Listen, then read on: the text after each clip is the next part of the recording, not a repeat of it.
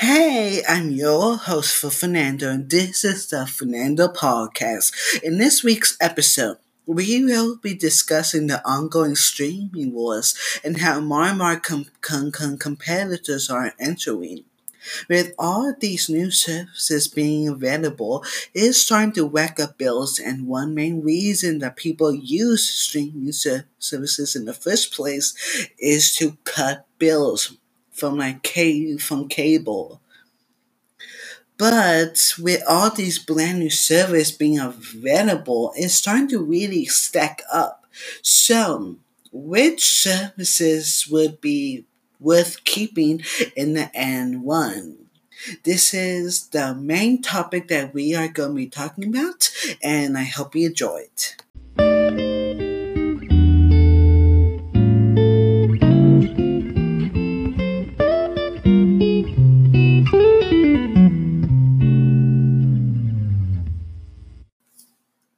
So first, let's talk about the cost. Right out the bat, the cheapest streaming service as of now to really subscribe to is Apple TV Plus.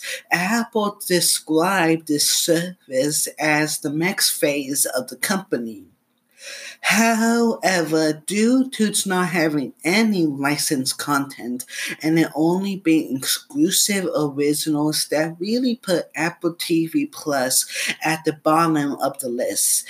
Its selection is really bland in my personal opinion because there are only a limited amount of episodes shows on there, and the only show that I have really found myself enjoying is Dickinson and C because because Apple TV is really cheap at the end of the one because the service is only $4.99, and if you bought a Apple device from September to November, I believe, then you get a year free, which is probably how Apple's making most of their cut is most of the subscribers from. But Apple hasn't really given any details about the subscribers count, which is leaving me and others believing that they really don't have much subscribers. Yes, Apple is constantly they are, in fact, increasing their collection, and there are a couple of shows that I am looking forward to because they do look good.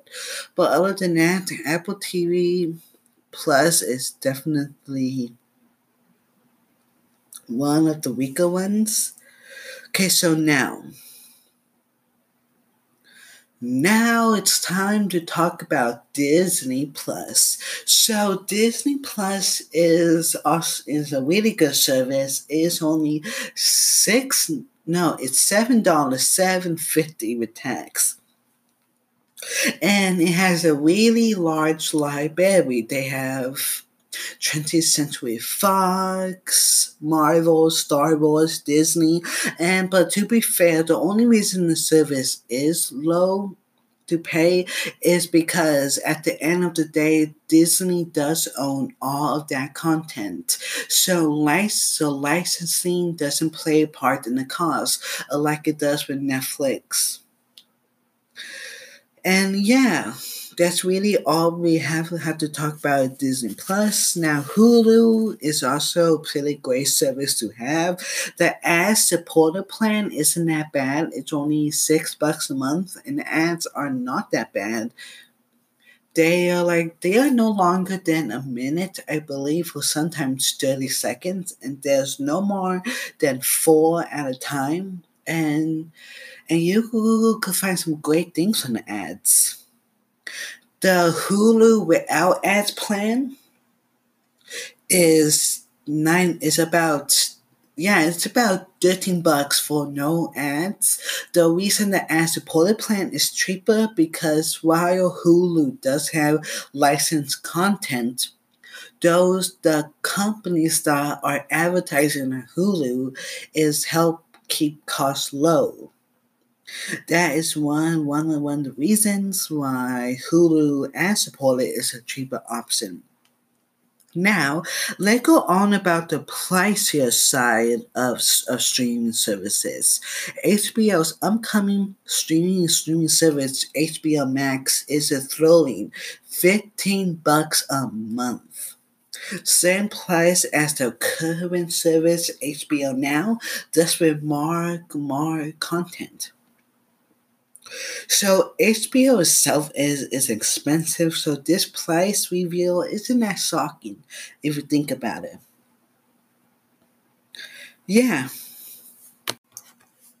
How many subscribers? So we already talk about how Apple hasn't released their subscriber counts as a my knowledge. So that probably means that service is low in its subscribers, which really isn't surprising. This Disney Plus had a great amount of subscribers. Disney Plus gained 10 million subscribers thus from day one. Of course, Disney Plus had a tons of launch issues, but the service has greatly improved. And Disney announced in January this year that the service had about 28 million subscribers, but we are in April now, so that number definitely skyrocketed, especially with us being locked down and the service launching in European countries such as the UK, India, etc. And the service of Hulu has about 30.4 million subscribers as of December. That number is probably higher, but we still also expect the subscriber count to skyrocket as the service becomes internationally available in 2021. That is the date Disney has given us for it to be released everywhere else besides the US, because Hulu is a US exclusive service as of now. But this number isn't surprising. The OG streaming service Netflix, the OG boss that started the whole streaming service gig, is Netflix. They had a total of 167 million subscribers worldwide, putting them still in the lead of the streaming games. So I wouldn't be surprised if Disney Plus doesn't beat out Netflix, because Netflix is kind of unbeatable since it has been around for such a long time. I'm not saying it's impossible, but it can happen, but most likely won't, considering Netflix power. Overall, it's nearly impossible and to deny that all these streaming services are really starting to add a bill up.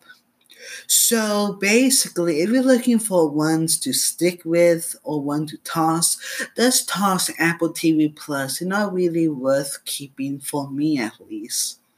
It is very bland compared to other streaming services, and thus overall isn't worth spending $5 a month on. Unless you have loved every single Apple TV original, then let's go for it. There isn't enough good content in the long run to justify its existence, but I'm sure that Apple will eventually have the good content coming up. I'm pretty sure because I am interested in some of their upcoming shows. So we will go into more depth about Peacock and HBO Max as they launch. Until then, this is Fernando, and see you in the next episode next Wednesday. Bye bye. Have a nice day.